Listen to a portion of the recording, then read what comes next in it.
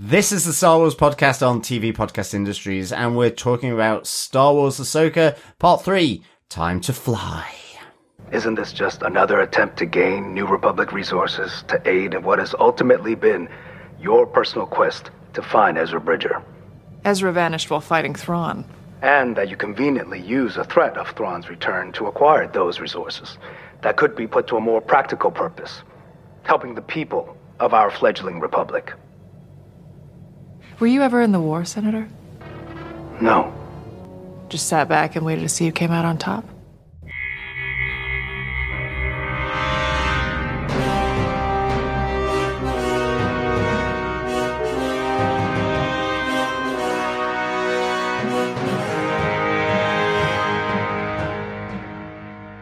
Welcome back, fellow rebels. This is the Star Wars podcast on TV Podcast Industries. That intro included timpani drums, of course, but we are here talking about Star Wars Ahsoka Part 3, Time to Fly.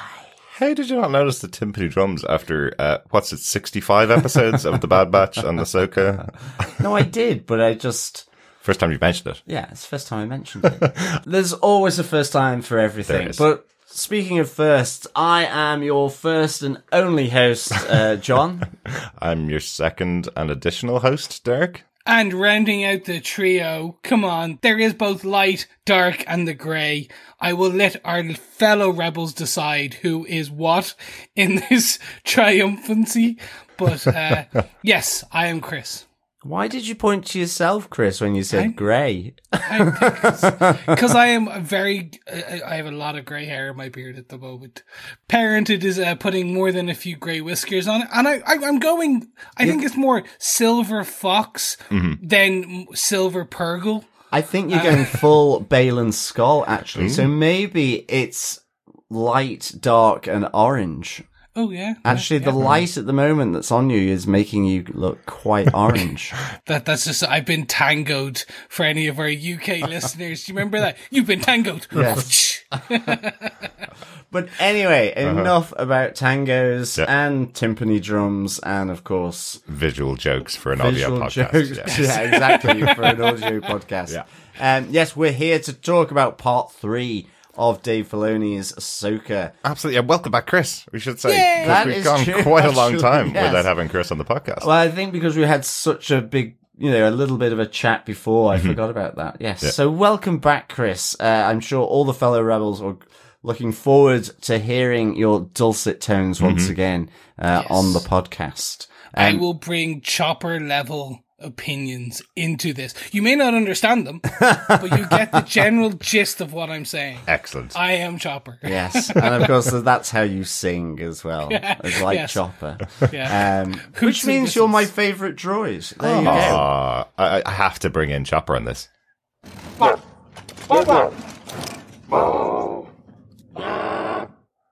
And now I'll bring in Chopper on this. That was just Chris.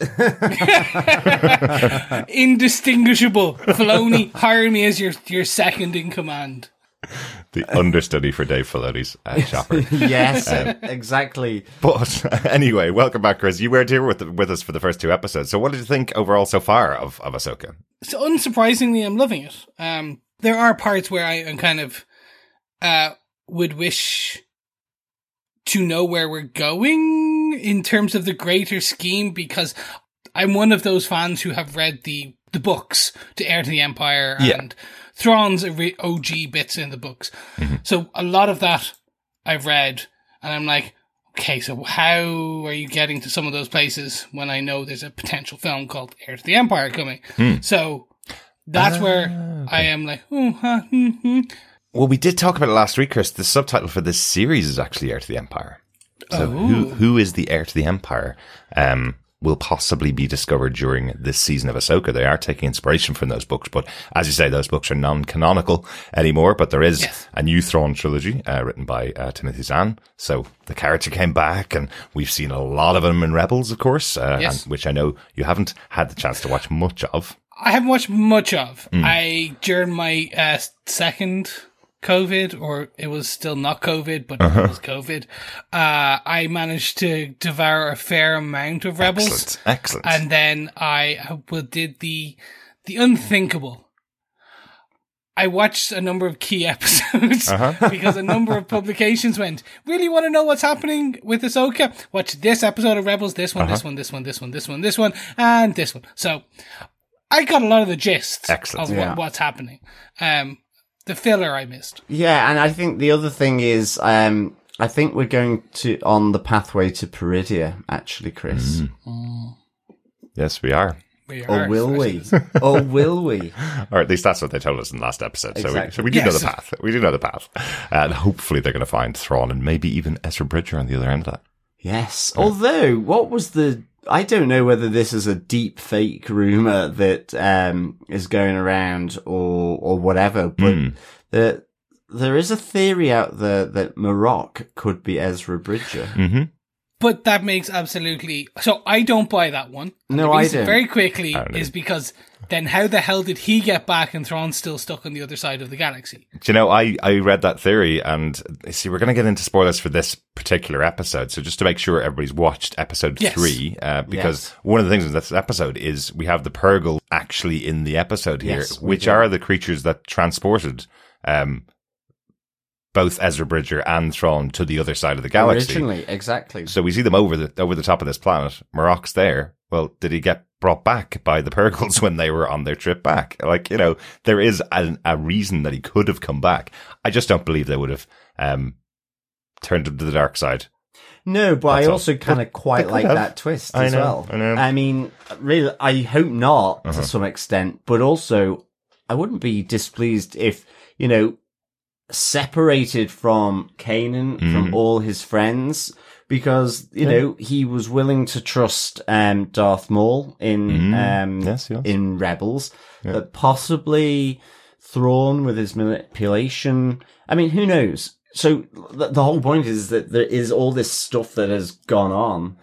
And we just don't know how Ezra Bridger has evolved in that sense. Absolutely.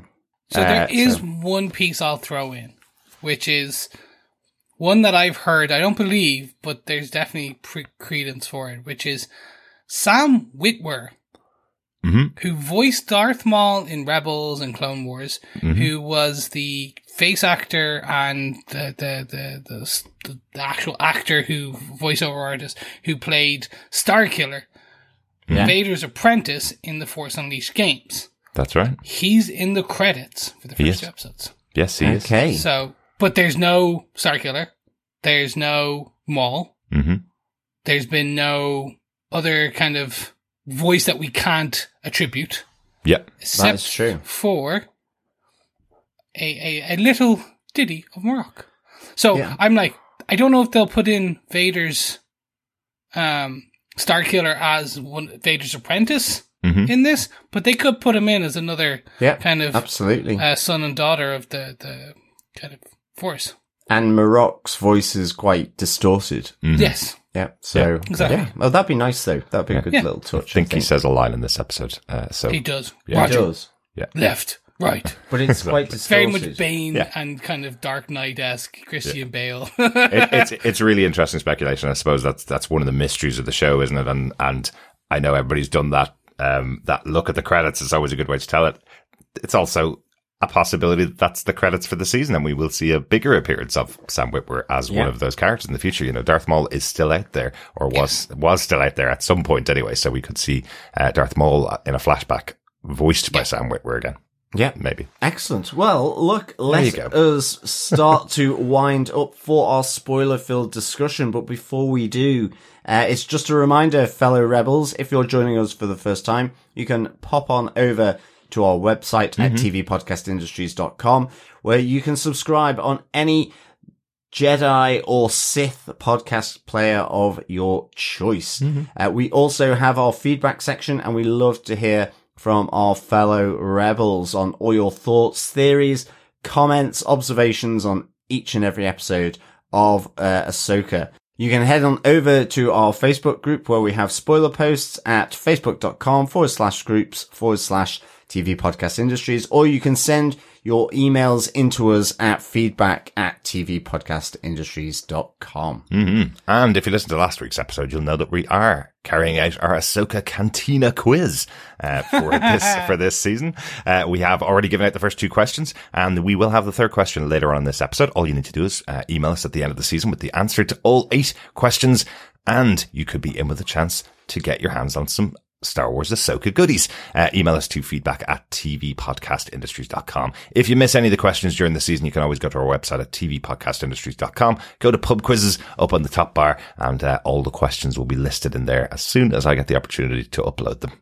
Excellent I have one stuff. question though. Are droids allowed in the cantina? Of course they are. In our cantina, everybody's allowed. Because otherwise we wouldn't have Hu Yang or Chopper. Like, what a terrible cantina it would be. It certainly would. But let us now get into our spoiler-filled discussion of Part 3, Time to Fly. Derek, what are some of the episode details? Well, the executive producers for this series are, of course, Dave Filoni and Jon Favreau, Kathleen Kennedy, Colin Wilson, and Carrie Beck. Episode 3, once again, written by Dave Filoni. I think he has the writing credit on every episode of this season. And the director for this episode is Steph Green, who directed episode 2. Very good. Yeah. John, do you want to tell us what they gave us with your synopsis for Star Wars Ahsoka Episode 3, Time to Fly? Sure. While travelling to the Deneb system, Sabine Wren restarts her training under Ahsoka and Huyang's guidance as she struggles with her inability to use the Force. Meanwhile, Hera Syndulla meets with Mon Mothma, the Chancellor of the New Republic, and a group of influential senators in order to gain permission to send Republic forces to Cetos, located in the Deneb system. Despite Mon Mothma's support, the senators refuse to believe that Grand Admiral Thrawn and Ezra Bridger are alive and deny Hera's request. Having been informed of this by Syndulla, Ahsoka, Sabine, and Huyang discover the Eye of Sion, but are intercepted by a squadron of fighters led by Shin Hati and Marok, as Morgan Elsbeth uses the lasers on the Eye of Sion to fire on them. The group escapes by flying through a pod of giant spacefaring creatures known as Purgil, and land on the surface of Cetos. They take refuge in the forest as Huyang gives his full analysis on the Eye of Sion, which he classifies as a hyper jump gate. However, Shin Hati is aware that they are hiding somewhere in the forest. As a result, her master, Baylan Skoll, dispatches his forces to hunt them down. Wipe them out, all of them, well, I think is what he's looking to do. Yes. Yeah. But an interesting expression on old Baylan Skoll at the end. Yeah. Like, I don't know whether it was uncertainty or something etched across his face. And just because, you know, he kind of was quite honest with Morgan Elsbeth about killing Ahsoka, or hunting her and stopping her because, well, she is a Jedi after all, and he is a mercenary, and he is from the Jedi Academy. So, yeah, I kind of like this element to Baylan Skoll, to be honest, because it kind of makes him a little bit, you know, twisty-turny in that sense. Yeah. He's or not potentially. Sith, technically. Yeah, exactly. Yeah. So in this case, it's like he's been asked to hunt a very rare creature. Yeah, exactly. A Jedi. There's no other member of the Jedi Order that he's aware of that's out there, really. At the moment, remember, it's just pretty much Luke and Leia, right? Yeah. They haven't set up a new order or anything like that. So, sorry, Chris, you're absolutely right. Grogu is out there at the moment, but nobody revealed as the new Jedi Order at this stage. There's nothing new set up, so not many people will be aware of their existence or how few there are. So, Baylan coming across a Jedi and then being asked to slaughter her effectively seems to be carrying on from last episode. So yeah, good call, John. Yeah. One thing I'll quickly just note before we get in, because I don't know where I can fully insert it right now, and it's more a comment. When we've been watching our seasons of Bad Batch, kind of talking about them, one of the bits we've always discussed is some of the interesting bits of seeing of that when the Galactic Empire was actually becoming up, like the Empire was becoming the Empire. With the credits, the single credit came in. This is I'm finding interesting, and I've seen it in some of the Mandalorian bits, but also more this with just the shipyard where we had all the spies, turncoats, because they were all ex Empire people, and here seeing senators getting called out. But we'll talk it more. But it's just such an interesting time and space to be in. And like Absolutely. you said, like, no one's really sure about where to talk about, like, where all the other Jedi are. For me, the fun part is this is the birth of potentially the First Order and things like that. It's just a time space that we don't see much of. Exactly. Haven't seen much of before. Yeah. And I think, as we described in episodes 1 and 2, it's almost like a reverse Andor in a sense. It's Yes. kind of, and in that sense, it's really interesting having that, the troubles of the New Republic. But yes, we'll get into that. I think we should kick off with our saber points for this episode. We have saber point 1, Hera and the New Republic. Yeah, it fits in exactly here, Chris and John. This is should've looked exactly at the why notes everybody better. should read the notes beforehand. Sorry. Our discussion really starts off with Hera Syndulla here. We talked last week about the fact that she has got a very high position in the New Republic. She is a general. She is well respected within the group. But here, we kind of see the trouble that she's going through. The past as a leader of the rebels, having her own ship with the Ghost and with Phantom, she effectively rallied troops around her to go on whatever mission she wanted to. And that kind of was her role within the rebels. She was much more of a leader of the group. Here she has to go to this effectively New Republic committee and ask them for their blessing to go on a mission, or ask them for their support to send in more troops to go along with them. And we see that political side of this new republic. I was going to call them the new empire there, but this new republic is similar to the faults that we've seen in the past in shows like in Andor. They're making similar mistakes once they're getting and creating this new republic. They're all senators trying to please their people, and they don't want to get back into a new war. So even though they have a decorated general telling them there's something bad going on here. Absolutely. They're 5 distrustful of her. Strepsils general. The 5 Strepsils general, yes.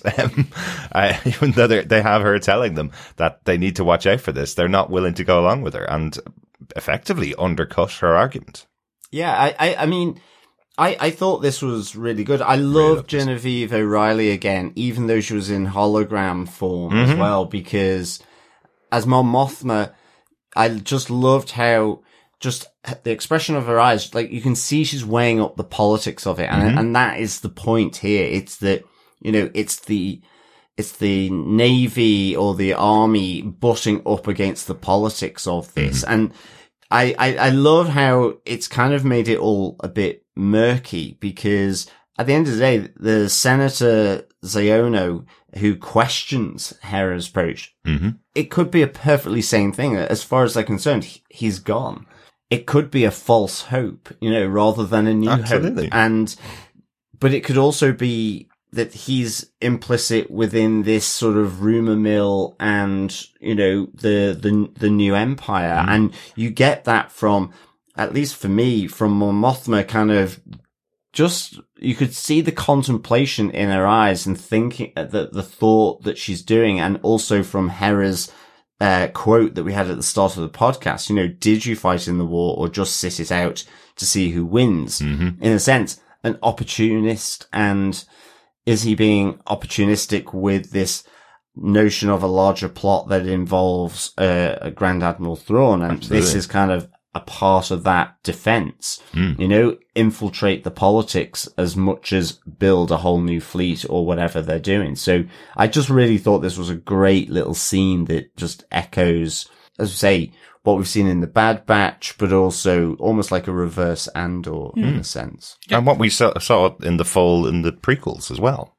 Yeah. Yes. Because we've seen politics be used before. And that's kind of, for me, was when we saw in the previous episode, the shipyard being essentially a fair amount of it, because I think she said a lot of people were taken into custody. I think that she said a number, but a majority, we'll call them majority of the shipyard. Well, certainly the entire control room all set exactly. for the Empire. Pretty So, much. Yeah. Well, they were all killed, really, apart from their manager. Yeah.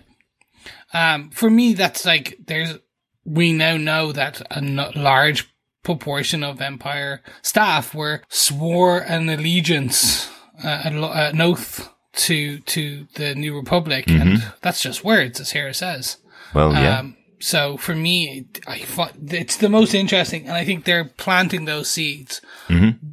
What will come from that and what will germinate out, be it in this series or in future series of the films, that's what I'm really interested to see, because I've talked about it in our discussion on Bad Batch. If you really want to know more, go back. Bad Batch, all episodes now on where you get fine TV podcast, industry podcasts. Absolutely. And on this very Star Wars podcast feed. Yes, on this feed, exactly. But really, for me, it's seeing the parts you don't get to see in a 2-hour, 2.5-hour, 3-hour film. They would have cut this, really, because it's just a bit of an intrigue. You're like, oh, is he working for them? Ooh, Well, that's it. It would have been ended up cutting for here now. I'm like salivating on the idea of, oh, there's more now. There's politicians and not just shipyards, and oh, is he working to bring Thawne back? Is it the First Order, or is it actually a proto First Order, because the First Order is a different thing in the future, and that comes out of whatever Thrawn does, and it comes on the back of.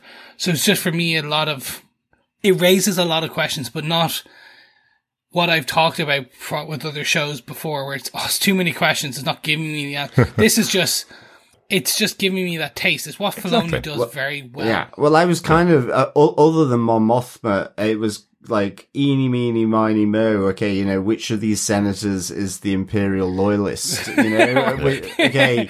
This little piggy went to market. This little piggy went Yeah, exactly. But actually, it makes the scene, you kind of just, I was really analysing it, because, ultimately, Senator Xiono was kind of the one put on that plinth, really, and possibly the obvious target, but then you just kind of like going, you just never know. So it just makes you kind of look at these scenes really intensely. So I really like that. Because he's very quick to say, maybe this is just a ruse of you to get the resources that you want to find your friend Bridger, and it's like, do you know what Hera did for you before the war as a leader of the rebels? Do you know what? If she wants to commandeer a few ships to go and find Ezra Bridger, I think absolutely she has the right to ask for that after everything that she did. And if she has a mission and a possibility of finding Thrawn, hey, how about you actually support her, Yeah, but weirdly, what did we watch? We watched Oppenheimer, about someone who helped the US win the war and then effectively try to destroy his career. Mm-hmm. So, I mean, it's like really in that kind of... It's in that vein. That kind of vein. Yeah. Now, in fairness, I will just caveat all of this on episode 3 of Star Wars Ahsoka, that I don't expect this to be on the level of Oppenheimer. No, it's not. That's not what I'm suggesting. Or on the level of Andor, even. I think the show is going to likely touch on these subjects throughout the show. I don't think we're going to get that dark show from Andor that we got in Star Wars. But it is a really good scene. I think it's very good to show what Hera's really like as a general here as well. Because in the last episode, she was a supporting character, someone that if you didn't know who she was, you knew she was connected with other people. But her having a scene here about what she needs and her position and the powerful position that she is in, I suppose, I think was important for it as well. Quick call out, because I don't know if you did it in the last episodes, because I did the sacrilege thing and haven't listened to our own podcast. Chris, with all that extra time that you have, how have you not listened to the podcasts? Mary Elizabeth Winstead, just fantastic. Actually embodying the role more than I thought she would, because I was like, she is a well-known actress. She is like on her own right. I know, so Rosario Dawson is as well. I get that, but I was just like, when the cast announcement happened, I was like, I can't see it. Mm-hmm.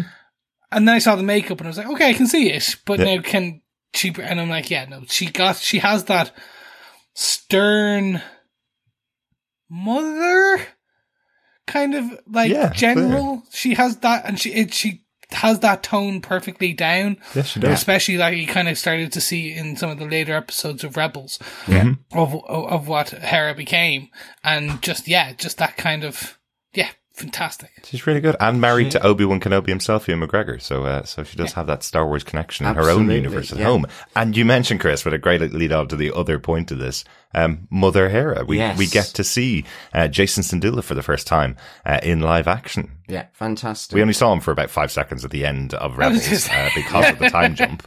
But Jason Syndulla is a very important character in the universe, I think. Yeah. I think so too. I mean, I actually don't know an awful lot because my only introduction to Jason is through Rebels. That episode of Rebels. Yeah, it is literally the only time he's appeared on screen. But the reason why he's important is a bit of Star Wars lore here. Go on. Jason Solo was the son of Han and Leia in Heir to the Empire.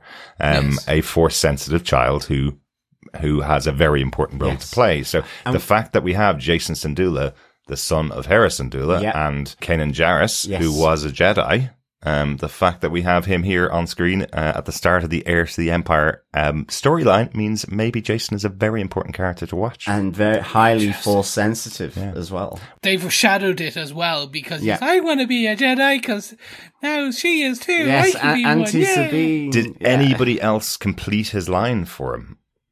Because I did, where he said, I want to be a Jedi, and I immediately went, like his father before him. Exactly. Yeah, immediately did my own Darth Vader with like my father before me. Yes, absolutely. So, and it was great that he was being probably the worst babysitter, which was Chopper. Of course. telling him all sorts of stuff. I do have to say, I'm glad Chopper was in this episode again. Only for definitely for me.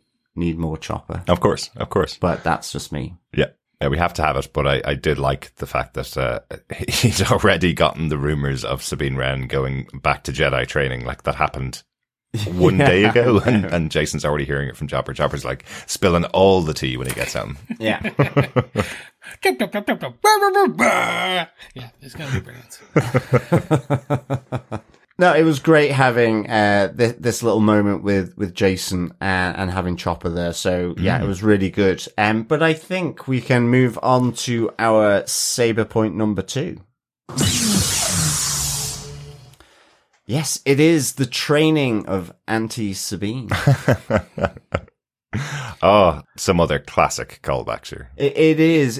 It's funny actually. The training scenes in the Star Wars universe. It's kind of a love-hate relationship for me because it feels so like school. I'm like, I want to just stop, just be like, do the shorthand proficiency where it's like, can't do it, a few episodes later, they're masters. And it's kind of like. So you're basically like, do or do not try. There is no try. Yeah. Well, exactly. Yeah, I'm going completely against Yoda's philosophy. But I just mean, I just kind of... It's literally his philosophy. Well, that's true. No, but I mean, I'd want them to do not and... do at the same time. Yeah, just exactly. Be good. Yes. Exactly. But I actually really enjoyed this one. I just thought it was... Because Sabine doesn't have that sensitivity for the Force, at least not for now. No apparent kind of sensitivity to it. I think, following on from the put down from Huang last episode where, out of the thousands and thousands of Jedi over the last 25,000 years that I've trained, you're right at the bottom rung there. You're right the lowest. I love when Ahsoka hears that, she's kind of going, you didn't tell her that, did you? Yeah, no, exactly. Really and I thought it was just good because I like the fact that you have what Huyang says in the last episode kind of leaking out and infusing into this, and Ahsoka going, you didn't tell her that, did you? But also, I think it's the fact that she's Mandalorian, and so a lot of her weapon skills are actually really proficient, and you get this kind of... You almost get this kind of sort of tension with Sabine because she's handy with a weapon, but as Ahsoka says, you need to train your mind because your proficiency with weapons, grappling hooks, even swords and lightsabers won't prepare you for the enemy that we're going to face. You need to have the Jedi mind, and that training in the mind. I think she says, talent is a factor, but training and focus are essential. Exactly. So I really kind of like that, to be honest. And for me, again, I'm absolutely loving Natasha Leigh Bordizzo as Sabine Wren. I think she really... She works so well, doesn't she? Yeah, she works so well. Like you were saying with Mary Elizabeth Winstead, it feels like really, really good casting. I just like her intonation. There was some of the look she gives and so on. It's really good. Even the fact that she is, gets frustrated with Ahsoka, that just feels so Sabine Wren. Yeah. So I'm absolutely loving this portrayal from her. Definitely. For me, I understand what you mean about just get good. You almost want that 1980s montage. Yeah, exactly. Gonna have a montage. Yeah. And just which was literally what was in Empire Strikes Back when Luke Skywalker got his training. I know. So you kind of for me, I enjoyed this because this reminded me, it's very much, and it's actually more Favreau than Filoni does this. I got the feeling of like a Kurosawa kind of Japanese Ronin samurai training, bringing his own little one up. Like, that's what I felt. Oh, without a doubt. Yeah. The music that is used to underscore the fight between Ahsoka, or the training scene between Ahsoka and Sabine, is just gorgeous. Yeah. Absolutely beautiful. Brings you back to such great Japanese martial arts movies. Absolutely. And even the look of the area in the ship just looks like that dojo with the center circle then that lifts out to become the table. So cool. It's really good. Yeah. Yeah, so for me, like, that's what I felt. Like, but again, that's the interesting. This is Favreau influencing Filoni, and Filoni influencing Favreau in other ways. And kind of obviously, he took for Mandalorian, she took Ahsoka for Mandalorian in that episode. So interesting to see some of that coming over. The only bit I was like, come on, where was the cup scene, the mug? She's focusing on the mug, and they were focus, and then like she gets called away. Yeah. We'll discuss that part in a second. But the call, and they lingered on the mug. It's like Inception. Yeah, and it was just like, because I was expecting it to shift a second, or because what I thought was going to happen was it was just delayed and it was going to explode or fly off. And it's just like, okay, so her force works on delay. It kind of like, she's got to like move it up a bit. But again, they didn't even do that or like an inch, kind of a centimeter kind of movement. Exactly. So, do you know, I love this description here in the show. That they've talked about this right back from Star Wars: A New Hope. The idea that the force, it penetrates us, it binds us, it's in everything in the galaxy. And we've met our Jedi that are really powerful. This is the chosen one. This is the one that can manipulate the Force better than anybody else in the entire galaxy. And now we have Sabine, who effectively Ahsoka's just saying to her, everything has Force in it, but I can't use it. No, everything has Force inside of it, but I can't use it. I have no way to manipulate it. Look, just focus. You'll get the hang of it. It won't be amazing, but you have the Force because everything has the Force in it. Well, that's it. Do you think they'll make her a legendary lightsaber duelist? Because her Mandalorian skills with weapons and stuff. Because we saw in Jedi Survivor, Cal Kestis did the gun and saber combo. Yes. Yeah. Do you think they might do it that where she is she's able to pick up and she's doing both dual sabers and then 100%. kind of Bo-Katan? I hope so. That's just on her. Yeah. She's a weapon. She is a weapon. Her force, she can move the ball an inch. That's about the best she can do. She's not going to bring a Star Destroyer down with her bare hands. Exactly. Yeah, but we'll leave that to Ahsoka because Ahsoka can definitely do that. But I'm sure it's in books and comics. But the thing I love about this as well is just the fact that Ahsoka says herself, I'm not a Jedi, I can use the Force, I have been trained, but she never sort of passed the exam, ultimately, that Yoda was going to set her. Well, yeah, because he accused her of murder. But no, I know, but I know exactly, but I was trying to keep it a bit lighter. Oh, but I also where Ahsoka's I don't need Sabine to be a Jedi. I need her to be herself in the same way as Ahsoka. Yes. But it's even then with Ahsoka herself when Huyang points out that she is from a long line of unorthodox Jedi. And I like this unorthodoxy within this show around Ahsoka, Sabine, but also with Baylan Skoll as well. You know, having the orange lightsaber, being a mercenary, not being light or dark. In a sense, a bit like Ahsoka to some extent. She's not a mercenary, but she is against the dark side, absolutely. But she's no Jedi either. Exactly. I love this. It really complicates that Jedi Sith lore, which is still fantastic. Yeah. But it can add so much. And I just think that's really, really good. Absolutely. And that's, you know, the interesting things about Ahsoka as the character. You know, she was a war-trained Jedi and trained by a master who was never eventually turned into a master and eventually himself became Darth Vader. So she has a very unorthodox, path to her power. But I do think, exactly as you say, Chris, I do think the path for Sabine here is this will become another weapon in her arsenal. And that's what Ahsoka's trying to give her. She's trying to push her on this path of these are great tools to use, even if you're not the greatest Jedi in the entire galaxy. There's things I can teach you about that will help you manage yourself. You know, there's that great moment in the fight where Sabine lunges out and Ahsoka's response is, yes, by using anger, it will gather power together, but it will make you unstable. Yeah, absolutely. I think, she says anger and frustration are quick to give power, but they also unbalance you. That's it. That's very close. Yeah. I was very close. You were. Absolutely. Yeah. Yes, you were very close.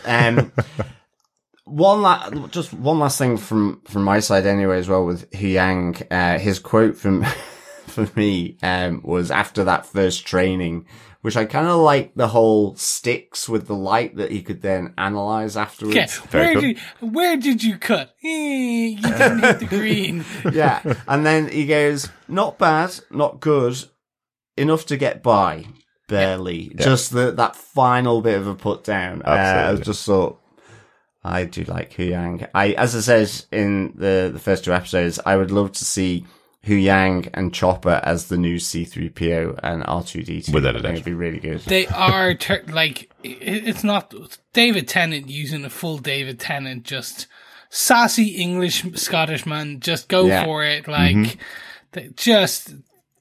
It's be posh and look down on everyone, even people who made you or could cut you up. Just look down on them. Absolutely, absolutely. Stiff upper lip and looking down your nose. Yeah. Absolutely. And, you know, and as we mentioned last week, it is really cool they brought it back from the Clone Wars animated series. But the one thing I found out this week, because everybody's doing their analysis, the one thing I found out this week that really made me laugh is this character, Huyang, is actually considered a professor droid. So it's Professor Huyang played by Doctor Who, which I think is fantastic. That is quite cool. So could we even, if anyone is good at art in our fellow rebels, please just quick harangue in a tweed jacket with just the leather patches on the elbows, pure Oxford professor kind of with the 3-piece button as well, and just going whole hog, maybe in a rowing boat at the same time. Now, if Matt Smith was voicing him, I'd go with that as well. Okay. That would be perfect. Maybe he gets his voice box replaced at the end of this season. Maybe and Matt Smith takes over. Could do. Michael Sheen. Hey, we've just finished covering Good Omens with Michael Sheen and David Tennant in it. Michael Sheen and him could definitely replace each other. They're both as good as each other. Definitely. Shall we move on to our saber point number 3? Absolutely. Please. So, the reason I said please, this is the one I'm dying to ask more questions about, and I'm hoping you can explain to me what a certain sky creature lore is, because I was like, kind of think I understand this, but okay. I'm going to ask more questions. So, Johners, take it away.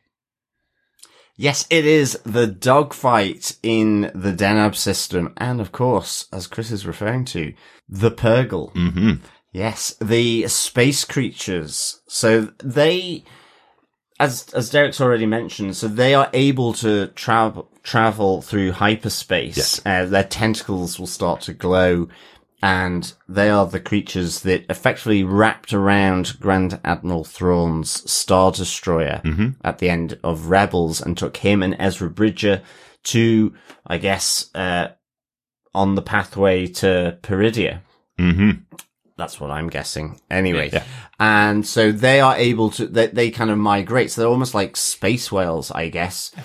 But the reason why they became important, and maybe why Ezra Bridger was protected from that journey and subsequently Grand Admiral Thrawn, is that, Ezra, I can't remember what episode it was, but effectively connected with them. Yeah. So it is like that whale thing, really. They were being shot at, and they were trying to get into gases in a big pit, but there was a big mining operation. It was one of those episodes where, but he kind of helped save them and stop them being fired on. But in that moment, connected with one of the Purgle, just through eye contact and so on. And so I think, there's that they are like whales or dolphin, that kind of thing, I guess. But it's one of the cool things, I suppose, that you got from Rebels. We mentioned before that it has more of a spiritual underside to it than a lot of Star Wars does. But if you think about it from video games, Chris, it's definitely a good reference for you, and particularly with Star Wars video games. You can max out a certain ability within particular heroes.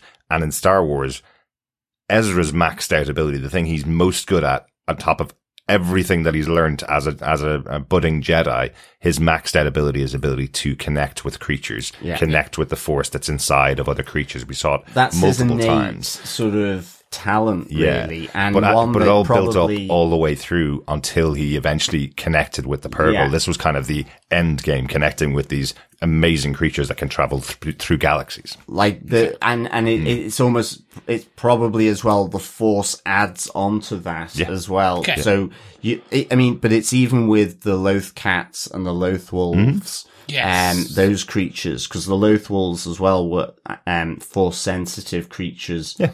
They're but the also black and white one that we saw in the first, in the actual mural. Exactly. Yes. And also then with the owl, there was this owl, because he pulls back. I can't remember the name of it, but it's kind of this dark space where he was able to pull Ahsoka back from Darth Vader. So, the space between worlds. Yes, that's exactly it. It was space between worlds, and so he has this real innate ability, as Derek says. So it's that, and so that's why these creatures flying through the clouds above Cetos are so important and so interesting. Yeah. That's cool. And of course, Dave Filoni is drip feeding some of this stuff for people that haven't seen Rebels before. But I do wonder, given that this was Ezra's biggest power as a Jedi, it has to have a place to play here in the show, right? Absolutely. If we're not going to see Ezra, maybe his Grand Admiral Thrawn using his powers. Yeah. I think there was a line from Morgan Elsbeth last episode where she was saying that Thrawn is calling out through time and space. Ezra is known to be able to move through time and space with the space between worlds and move across galaxies with the Purgle. So potentially Thrawn's amplifying his message to his troops using Ezra. And something like that, maybe. Exactly. And the other side of it as well is, I just call them space whales, but they actually have like octopus legs. So they could be like space squid. Okay. Yeah. Because all I have in my head is the Douglas Adams Hitchhiker's Guide to the Galaxy, where it got turned into a whale flying through the air. And I was just like, oh, that's his ancestor. Well, it's interesting as well, for this point, I have a question, which was, why were those fighters, why did they have literally the worst lasers possible?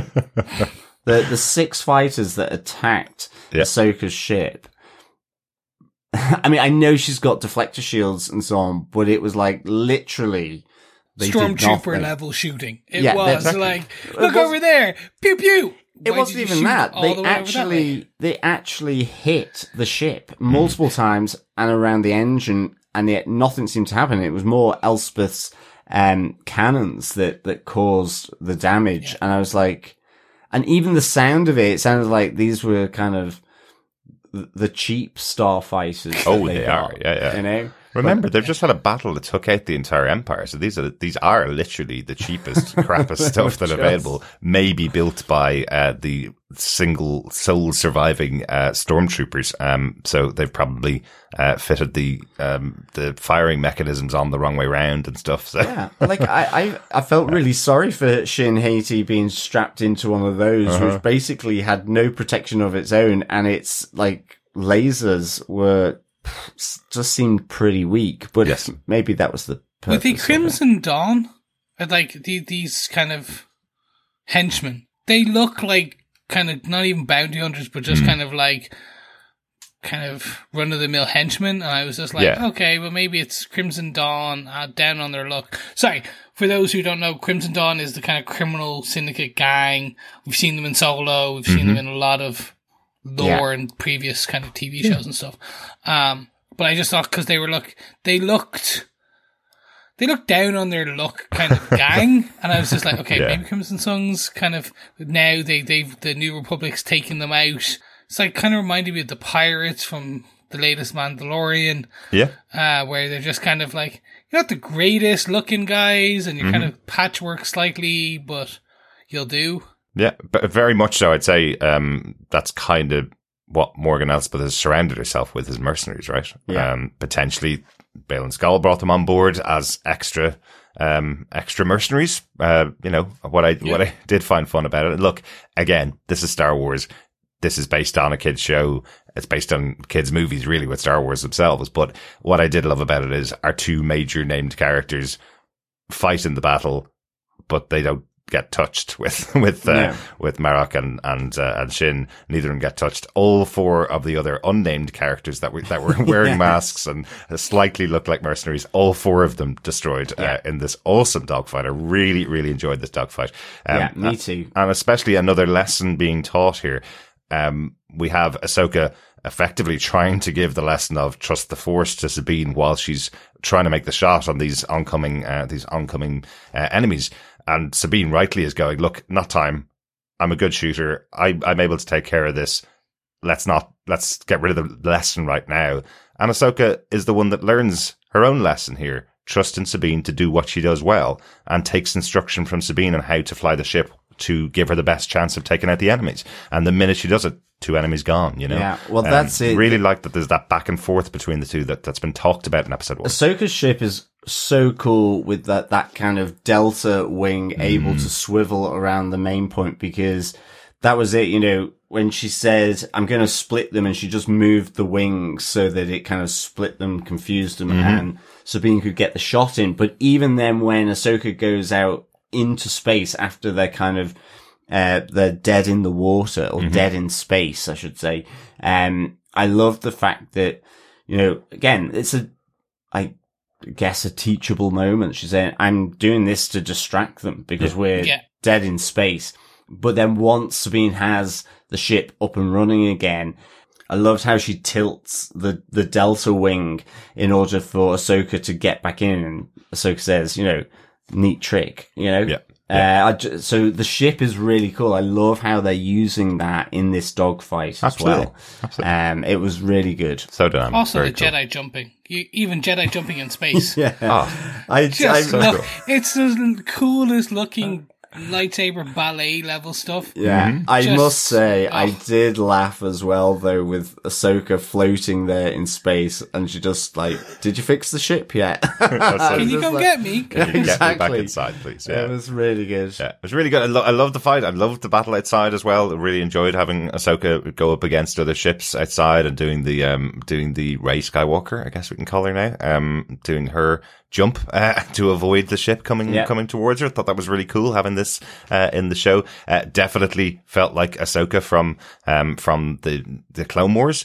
Ahsoka's kind of battle style tends to be bouncing off objects around her, so it's not something we'd probably see live action Rosario Dawson do, but having the explanation that she's outside in space makes a bit more sense of that, doesn't it? Absolutely. I liked it. Yeah. The other thing as well, just to bring it back to the hyperspace ring, with the scan that Huyang said, he says the ring is of can go astonishing distance and speed, but the thing that kind of immediately came to my mind was, okay, it's got these massive hyperdrives that are much bigger than any other ship, which will that propel this hyperspace ring?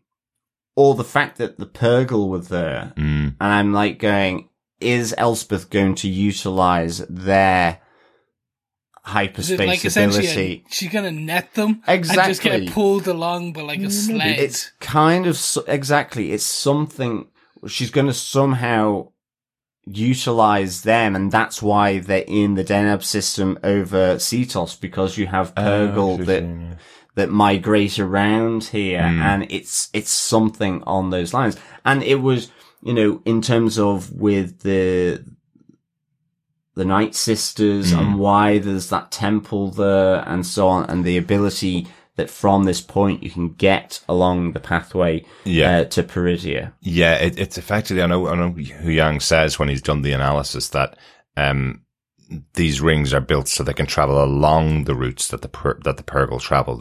Purgle have got the ability to travel through galaxies and travel massive amounts of distances, but they travel along specific routes. Yeah. And that's what this ring is created to mirror almost. It's trying to do the same thing that Purgles do. But it's interesting, they could be harnessing up the Purgle. It's so big as a ring that they could just stick it around the Purgle latch themselves on. And Huyang does say, potentially with the ability to jump between galaxies. So it could just be off its own bat. But because we were introduced to the Purgle here, I just wondered whether there was something that was going to involve them. I took it that it was more because it was a Star Destroyer that he jumped through. She's building that to then, it kind of sits around the Star Destroyer and kind of pulls the Star Destroyer back. But they're on that place because this is the migration path. It wasn't, yes, they had it as a straight line. It's not a straight line, but it's the path out to. I do look forward to see where this goes. Yeah. Are they going to go to the other side of the galaxy? Or does it pull what's on the other side of the galaxy back? I would love to see them go to this fabled, legendary Peridia, because it's kind of like El Dorado. Remember, in all of those things, you're always like, oh, you're never going to get to Atlantis. You're never going to get to El Dorado. When they get there, it's like, Well, that was it. That was it. When Huyang said the enemy vessel is still under construction, so there's a bit of hope if we can destroy it. I was like, don't you dare. Exactly. we need this to jump there. We need to, I want it, unless they do kind of like, what was it, Jonah and the Whale, where they're going to get eaten by a Purgle whale, and then the Purgle, it's like 2 years later, we're here. Outside, they open up the whale's mouth. It's a bit stinky in there, but overall, it was cool. Yeah, absolutely. Excellent stuff. I think that's it for our main saber points. Yeah, I think so. I think we can just expect to see Balin's lackeys hunting down Sabine and Ahsoka and Huyang, I guess. Yeah, no, I think it's good. It sets up well for. Yeah. It's a 6 or an 8 episode arc. 8 episode arc. Yeah. Oh, that's even better. In my head, I had this as a 6. I'm like, oh, this is already halfway point. It's like, we have a long journey ahead of us. 8, this is great. When next week kind of gets us to the midway and we can kind of take it further. Yes, exactly. Good stuff. Any notes from anyone? Loads, because I forgot to put them in as we talked through the points that I specifically made, so I would talk about the points. The callbacks to New Hope with the training of Sabine. We didn't even mention them. The training itself happens while they're going through hyperspace, exactly as Obi-Wan and Luke Skywalker's training happened. I love that. I loved spending some time in hyperspace. They used it so often in the movies after the first Star Wars that they didn't spend time while they're doing the traveling. It's still a journey. There's still time that they spend there. So I love that they use that time for training. But also when the blast helmet is put on top of Sabine, she says Luke Skywalker's exact line of, how can I train in this? I can't even see, and laughs. So exactly as Luke Skywalker said in his first introduction to the Force. So love that. Also, just Sabine in the tail gun as well. I think just really reflective of Luke in the Millennium Falcon's gun turret as well. Yep, don't get cocky, kid. Yeah, exactly. But they also got rid of her presets. Yes, they did. Yeah, there you go. Silly people. Never get rid of the default template. Never do it. Not the ones that your shooter on the ship has set to make sure that they're perfect for them. Two other quick things about the training that I really liked. Just to call out, Sabine says she's going to be fully dedicated to this training. She says she's going to give it her all no matter what. So, just in case anybody thinks that she's complaining too much about the training and the forceful way Ahsoka's putting it to her, she does underline, I'm here to train. Yeah. I will give my everything. And I want to just kind of push back a little bit on you, Chris, about the scene with the mug, because that was absolutely every single friend of mine and me back in the 80s after watching our first Star Wars movie, trying to move cups with our mind. I think it was just a nod back to all of us after we saw our first Star Wars movie, going up to shopping centers with automatic doors, pretending that you had the Force to open and close them, So I think it was just a nod back to all of us Star Wars fans. Sure. I'll push back on you. I did it myself last night. There you go. There you go. It's not just as a kid. You're like, I can do this and I focus hard enough. The Force is in me. I am the Force.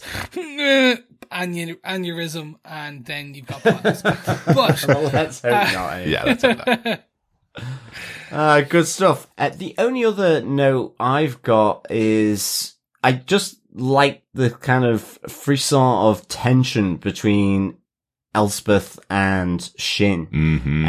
And even, like at the end of episode 2, you have Shin asking the question to Baylan, what is in it for us? Mm-hmm. Like, it's, and the mercenary aspect here to Baylan and Shin, it's like, how's this good for me? Yeah. And actually, you pay me. It doesn't mean I have to like you kind of thing around exactly. with Elspeth. I just kind of like that back and forth. Yeah. There's a really good bit of tension there. And I think part of it is in the last episode, Elspeth was like, you send your apprentice off to this planet without any information at all. She had to wait for Baylan to explain it to her. And then in this episode here, I love the put down of, oh, well done. You almost got her. Yeah, exactly. really good tension between the two of them. So, looking forward to more of that good stuff then.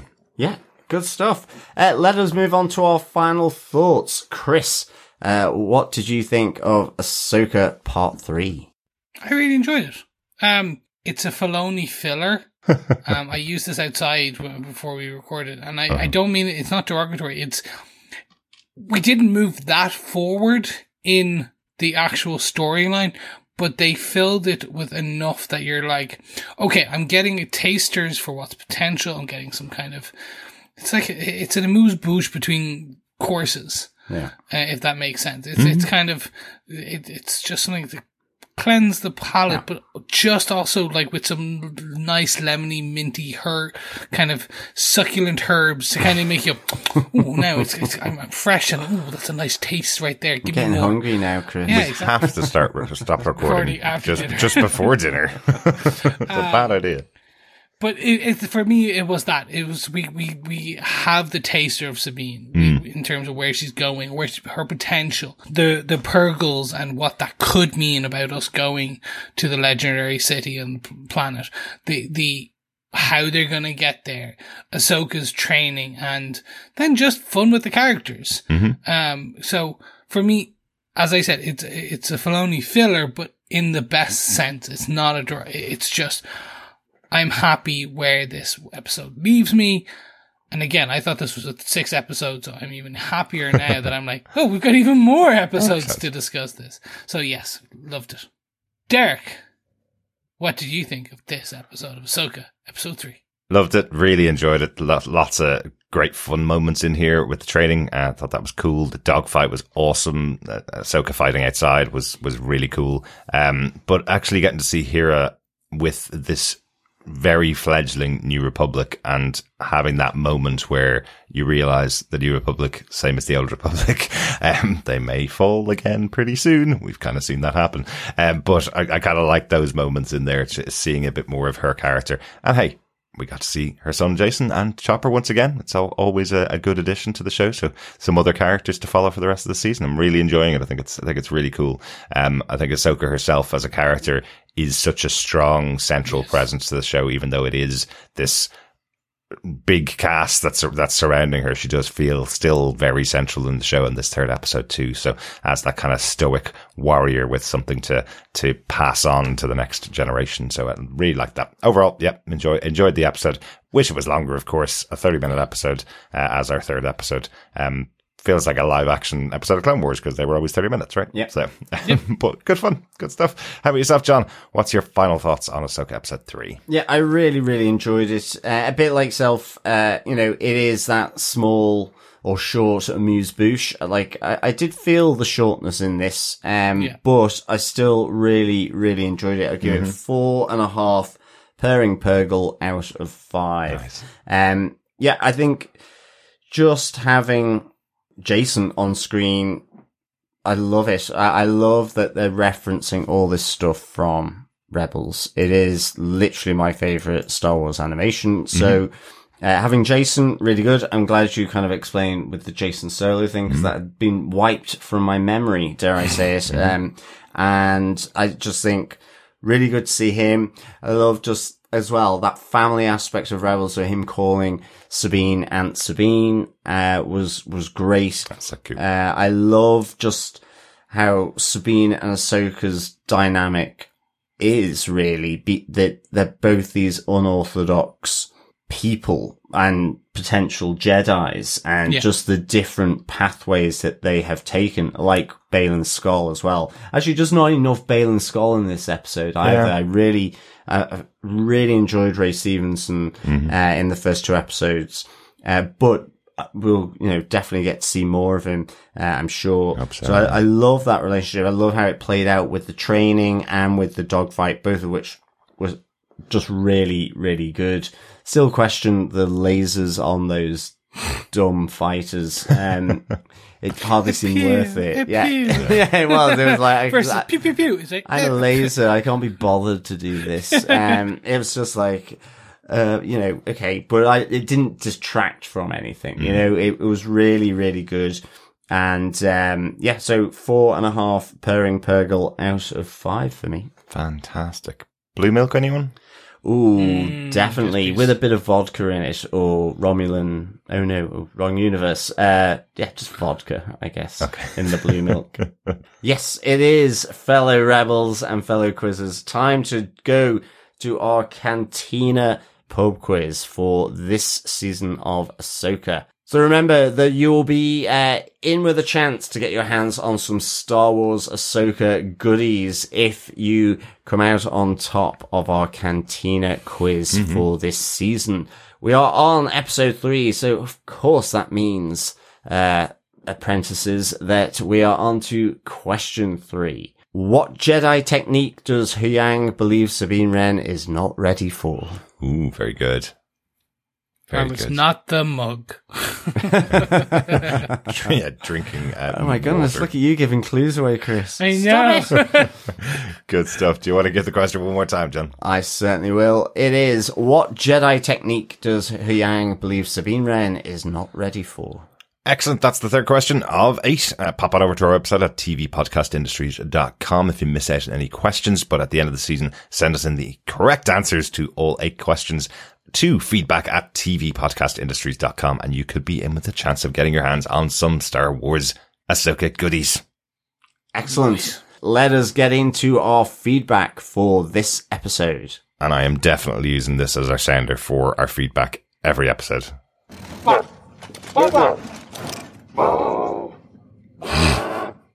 There you go. Chopper's going to introduce our feedback for us every episode. Excellent stuff. Yes, so first up, we got an email in from Coffee and Vodka. Greetings, fellow blind baton battling defenders. Very much a 6-minute scene extended into 35 minutes this episode. Nonetheless, it gave us a bit of Sabine's potential, Huyang's dry wit, some literally whale-sized foreshadowing, a ton of action, and a bit more of Ray Stevenson's final performance. Gotcha. Not a lot to say, other than that I look forward to what this introduction has set up. A quick question though, do you think our masked flyer is Ezra, or is it just a space herring? Depending on the follow-up episode, a preliminary 4 Huyang haranguings, tea-spilling chopper chats, and stormtrooper-trained spaceship gunners out of 5. Peace and take care, coffee and vodka. Everyone really did not like these gunners. Like, it's not just us. And everyone is like, oh yeah, tea-spilling choppers. Like, he gets out of, like top secret things, and he's on Trump level, kind of just selling the secrets. Oh, he doesn't even sell them; he just gives them away and gets grumpy if you ask him why he told you. Yeah, exactly. You can imagine he's got on some kind of planet in the galaxy. He's got a massive vault with a ton of credits. Thanks, Coffee and Vodka. For me, I actually completely blanked. This was Ray Stevenson's final performance. I know it was. Once you said it again, I was like, oh god, yeah. Like, I forgot that this was such a big thing, before. Yeah, that's a bit sad, but, in terms of your question, we did address it already. I don't think it's Ezra. We don't think it's Ezra. I think it's a space herring, but I think it will be someone, I don't want to say important, but I think it will be someone that you'll be like, oh, that's going to be cool, because I don't think they'll demask him and then detach him kind of from thing. Like, this person will probably go on because it will be, you always need some bad guys. Absolutely. So. It's definitely going to be Ezra, though, isn't it? Now that we've been so adamant about it. And we might have to bring in our sounder from Good Omens then, John. I think we might have to, yes. You were right. You were right. I was wrong. You were right. So we might have to do that. We might have to introduce that for a lot of our podcasts. A lot of this series, yes. Yes, exactly. Good stuff. Thanks, Coffee and Vodka. Over on Facebook, Alex Baelish says, this episode was good, but it did feel like a good table-setting episode. Can we stop with the 30 minutes episodes, though? Dave has done this before.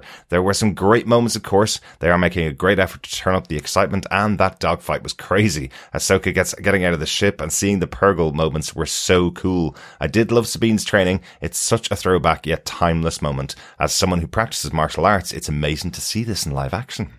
Excellent stuff, Alex. Yes, I've always kind of wanted to do martial arts in some form or another, but I just don't have the lower back for it, I guess, anymore. And you've been spending too much time in the marital arts. Oh. Personally, for me, it's like just because I have my own gravitational field. When you throw an orange in, it just kind of circles me like a Death Star moon. So it's just that's no moon. Exactly. Thanks, Alex. And yeah, I think we've already discussed how much I absolutely loved Sabine's training, and I think all of us did, is the callbacks. Next up, we did get some feedback from the one and only Dr. Bob Phillips, who had this to say: if you've got a high-tech fighter planes and a trio of aces, you should put them in a dogfight. And they did this spectacularly with 1-on-3 Not a Jedi versus NPC crafts space dance added into the mix. Terrific whales, though I did expect a stray green laser bolt to catch a tendril and make Marok, the baddie assassin droid, into an empirical Jonah at one point. What made her rang shut down? How does one turbo a laser? Does everyone in the New Republic just have a wardrobe with the same clothes to reduce decisional regret in the morning? Absolutely. Mm-hmm. I think we all need to simplify our wardrobes, to be honest. Exactly. What they don't tell you in a galaxy far, far away, Mark Zuckerberg was the one who actually picked out the actual choices, and it was just black t-shirts and pants, and it's just evolved slightly into that. It does explain some of the explains the droids essentially as well. Well, that's it. And the simplicity of their sort of Strepsil high command in the army as well. Yeah. Remember, we are also in post-war New Republic era, so I'd say they're they'll eventually get back on the fashion pathway. Yeah, I guess they don't have a replicator yet. Yeah, That's the thing. They've got the Rag and Bone Men, the space Rag and Bone Men collecting all the stuff and sort of, they're recycling, reusing. Exactly. Yeah, exactly. Yeah. Excellent stuff. I do love the call out of how does one turbo a laser, though, because I've definitely heard of turbo lasers many times and never questioned the separation of those two words. And I'm also suspecting as well with the green laser bolt, I was thinking exactly the same thing as they were battling between the Purgle, and after seeing what it didn't do every time they hit Ahsoka's ship, I'm guessing the Purgle it just scratch that itch for them. Exactly. To be honest. Exactly. There is one question in here that I think is a legitimate question. How did Huang shut down? And it was because he was connected into the ship to do his readings. And when the ship got hit and taken out, he overloaded. Yes. So just quite funny, the connection between that and in last week's episode when he was telling Sabine not to overload the head of the droid and she pushed it too far. This time he's the one that pushes it too far and gets overloaded and shuts down. Yeah. So, I didn't connect those. That's interesting. Yeah. Well done. Excellent stuff. Thanks, Dr. Bob. We also had Richard Blaze, who says, the Force was strong with this episode. I absolutely loved it. Lots of A New Hope vibes throughout, but repetition is flattering when it's done this good. Ahsoka's fight in space felt very much like something direct from the Clone Wars, and it was great to see. Nice as well to see the new senators making the exact same mistake as all previous senators that have gone before them, burying their heads in the sand when warned of immediate danger. Absolutely. 3 episodes in, and this is already the makings of a classic Star Wars story. Roll on next week. Great stuff, Richard. Thanks so much. Yeah, definitely. Politicians, always looking out for themselves, I Absolutely. Absolutely. Thanks, Richard. Joe Herbert says, I've only watched some animated shows, so maybe that affects my experience, but the show is kinda slow. Didn't feel like much happened this episode. I'm still interested, but hope it picks up since there are only 8 episodes. Ahsoka taking out a fighter during a spacewalk seemed silly. Why would a fighter ever get that close to a ship drifting in space? Especially if you know there's a Jedi on the outside. Just slow, stop, and blast it. Stuff like this definitely feels more like belongs in an animated show. Thanks for your thoughts, Joe. At least you're better than Chris. He thought there were only 6 episodes this time around and thought there was a really slow episode. So at least we have 8 episodes. You know, do need a little bit of a table setting episode to get all of our people in the right spot. But I hope it does pick up from next week for you. Yeah, definitely.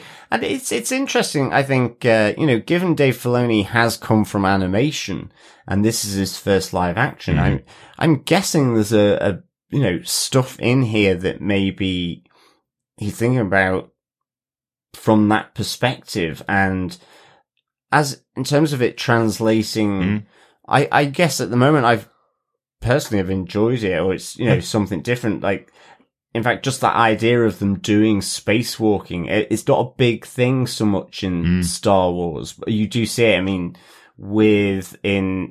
You do see it in Empire Strikes Back with the meteorites. Yes. You have the whole battle on one of the Star Destroyers, sort of port side in The Rise of Skywalker. So, I guess that also didn't really seem too far-fetched for me. And also because Ahsoka's a Jedi, I guess. So they can do strange and unusual things. But thanks, Joe, for the thoughts. Really good to get them in. Definitely hope it picks up for you in the next few episodes. Yeah, thanks, Joe. We next got some feedback from the one and only Victor Von Doom. Yes, Victor, we need to get you a more Star Warsy Von Doom kind of thing. So maybe we'll both think of that like a Sith version of Von Doom. Victor Jedi version of Von Doom. No, Von Doom is a bad guy, so it has to be Sith. Only from some perspectives, Chris. Yes. Darth Victor. Let's say. Okay, from Darth Victor, we have this feedback. Greetings, New Republicans. opening scene was a nice callback to Obi-Wan training Luke on the Millennium Falcon in New Hope. New Republic politics don't seem much different to the Old Republic. Mon Mothma could have used Admiral Akbar to help convince the Senate committee to investigate the Denab system, but he'd probably just say it was a trap. That's from Chris. Hayang is brutally honest. He did not have to put down Sabine. The younger Sabine might have given him the Greedo treatment. Yeah, that's probably true. I was happy to see some good old-fashioned space dogfights. The spacecraft design is reminiscent of World War II fighters. Ahsoka's environmental suit combat was downright scary. Jedi or not, she is indeed powerful. Still waiting for Sabine to start tossing bombs and grenades. The Force will be with you always. Victor Von Doom. Sorry. Darth Victor. It might stick. We'll have to let Victor choose whether he wants that or not. Yes. Good stuff, Victor. It is really interesting to see that battle outside the ship from Ahsoka. We kind of mentioned it earlier on. It does feel much more like a character from Clone Wars, and something that we probably wouldn't have seen. I like that they've justified it by her being out in space as well. It's Absolutely. Cool. But yeah, she's got some power on her. Yeah, good stuff. Thanks, Victor. Thanks, Victor. Russell Hooper says, when is Hera going to say, screw Republic High Command, go grab the ghost? If we don't see that ship done properly in live action, the show is a failure. Go collect Zeb, Rex, Chopper, and Jason and go join the fight. Also, we long-suffering Star Wars fans deserve much more than brief 30 minutes episodes. 45 minutes minimum episodes this short don't move the story forward, especially in an 8-episode season. They've got to go back to the American-style 24-episode seasons. If Paramount could do it in the 80s and 90s with worse filmmaking technology than when they started Star Trek, multi-billion-dollar Disney can do it with Star Wars. I'm afraid next week will just be Balin's goons hunting Ahsoka and Sabine only to be slaughtered in the end. Sabine will show she learned something, maybe revert to her old days out fighting by using explosives or something. Sadly, this episode only gets 3 silly Jedi space flips out of 5. Not a bad episode, just average at best. Thanks, Russell. Do you know the one thing I definitely want in this show that Russell's just put back in my mind again? What? Where's live action Zeb? We've seen him in The Mandalorian. Yeah. He's definitely still active. He definitely survived through all the battles with the Empire. He is off fighting on the right side at the moment. So we're going to see Zeb, aren't we? We must. No, 100%, because we've seen him with the New Republic. Exactly. He's going to bring in his friends from the New Republic, that fighter group. Yeah. And that him and Hera will come in as kind of the cavalry with Ghost to kind of, whenever they come back out of the transport and they end up back on this side of the galaxy, they'll be there to support where there'll be a massive Star Destroyer. Excellent. Sorry, I know I'm writing parts of that, but I'm assuming that's going to happen because we have to see him. Yeah. He's the last of the rebels. Exactly. It'll be interesting, won't it? Because just going back to the theory that Marok could be Ezra, and that discussion that we said, maybe it's almost like an inverse, the 4, 5, and 6, where it's like Ezra is dark and they have to bring him back to the light. Who knows? But I don't know. It's just something with the discussion there. It's just like, maybe you could just flip it round, do that. But, exactly. And I certainly, I look forward to Hera, sort of basically giving the 2 fingers to the New Republic High Command. I wonder if Chopper would have something to do with that. Yes, I'm sure he would. But, I know you've seen the animated series, Russell. They do have to kind of set that up for other people as well. They do have to have that challenge built in for Hera, don't they? That she is not getting what she wants. So screw you guys. I'm taking the ghost, basically. Yeah. So hopefully, I'd say you're probably right. We're probably going to see her. I think so. Take a sabbatical to go and fight the fight that she needs to fight. Yeah. Definitely. Fight the good fight. Exactly. Thanks so much to everybody for your feedback. Keep sending it in. Email us to feedback@tvpodcastindustries.com or pop on over to our Facebook group at facebook.com/groups/tvpodcastindustries. There's a spoiler post up there for each episode of Ahsoka as it comes out, and you can leave your thoughts on there. And if you liked what you've heard in this episode or the previous two, don't forget you can head on over to patreon.com/TV Podcast Industries, where you too can be like Chopper and go wah, wah, wah, wah, wah, and support us for any ongoing monthly amount. Yes, you can. Just by throwing us a few galactic credits each month, you help keep the lights and mics going. If you ain't got any monthly amounts, don't worry. It's all good. You can also go on a one-off donation by heading on to buymeacoffee.com/TVPI, and that help keeps Derek in caffeine or blue milk, depending on the night, or green milk, depending on the day. Or red wine. Or red wine. He also then just keeps us kind of podcasting away because he is our editor supreme and producer supreme. Ain't got any galactic credits or ongoing blue milk credits? No problem.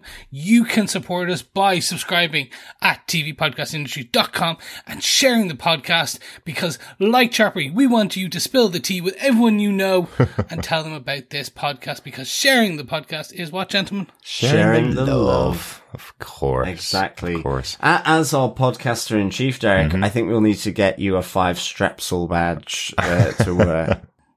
I will definitely wear that if I got one. Without a doubt. Yeah, there's lots of editing going on at the moment. We just covered 6 episodes of Good Omens from Prime Video. I really enjoyed that show. Just finished and released that as we're recording Ahsoka today. And then we move on to The Wheel of Time Season 2. The Wheel Weaves or the Wheel Wills is coming out on Prime Video this weekend. 3 episodes they're releasing. Why? Does it has to happen? I know. In the week where we're doing so much. Why do they have to concertina it Just all all the time. together? Yeah. But if you are a fellow wheelie as well, in disguise, as a fellow rebel, or vice versa, then of course, pop on over to our coverage of The Wheel of Time Season 2. Yeah, looking forward to make sure you find out everything that's happening to Mr. Althor, the Dragon Reborn. Yes. He's accepted his fate. It's gonna get so good. The great hunt is upon us. Ladies and gentlemen, you may understand that I really love this book and series. Excellent. Moving forward, though. Yes. Yeah, really looking forward to it. And then we're moving on to even more shows as the year goes on. We're going to be crossing over with Gen V, the boys' spin-off show, which is coming out, I think, while The Wheel of Time and Ahsoka are still running. Yep. So we've got lots and lots of stuff to talk about on TV Podcast Industries. So make sure you subscribe to the main feed for TV Podcast Industries. We do have a feed for each of the shows that we're covering. You can go find the Star Wars feed with all the Bad Batch, Ahsoka on it, and you can go find the Wheel of Time podcast with Wheel of Time on it, and you can go find the Good Omens podcast with all of Good Omens on it. Yes, absolutely. Good stuff. Well, thank you so much, fellow rebels, for joining us for episode 3, or should I say part 3 of Star Wars Ahsoka. We will, of course, be back with part 4 next week. But in the meantime, keep watching, keep listening, and may the Force be with you. Bye. Bye. Bye.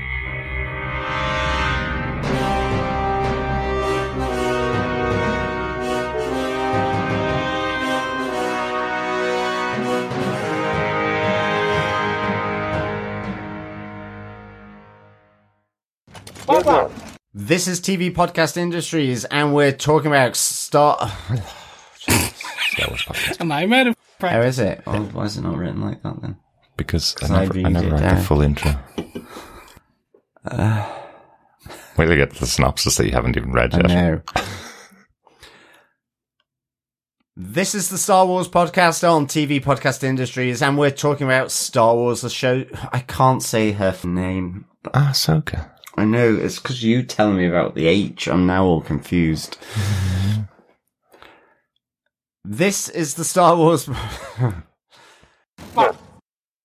And rounding out the trio, come on, there is both Lark, there is both light, dark, and the grey. Should we move on? I think to that's it for the Hera and the... you seem to be... Slowed. Desigged from us, Chris. Are you okay on internet? Are you okay? I've reset it, but is that better? No, that was 30 minutes ago. I was more... Can my clap? That is the most delayed clap. fantastic, Chris. Do Do you want Can to you do hear another? me now? Yeah. It Do you is want to very do? delay. Yeah. No, it just started to lag for a second. Now you're fully back, so it's all good. Okay, we'll do one, shall we? Sure, why not? 3, 2, 1. Huzzah! Da, da, da, da, da, da, da, da, da. Right. Yeah. You take that. Depending on the follow-up episode, a preliminary 4 Huyang haranguing. You are so close. You were right. Depending on the fellow. The Fellowship. Depending on the Fellowship of the Ring, and a preliminary data analysis by Engineer Scotty. Jesus.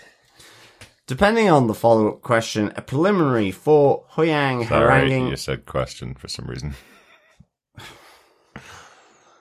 Okay. I guess it's last day of August fireworks. Yay! Oh yeah, that makes.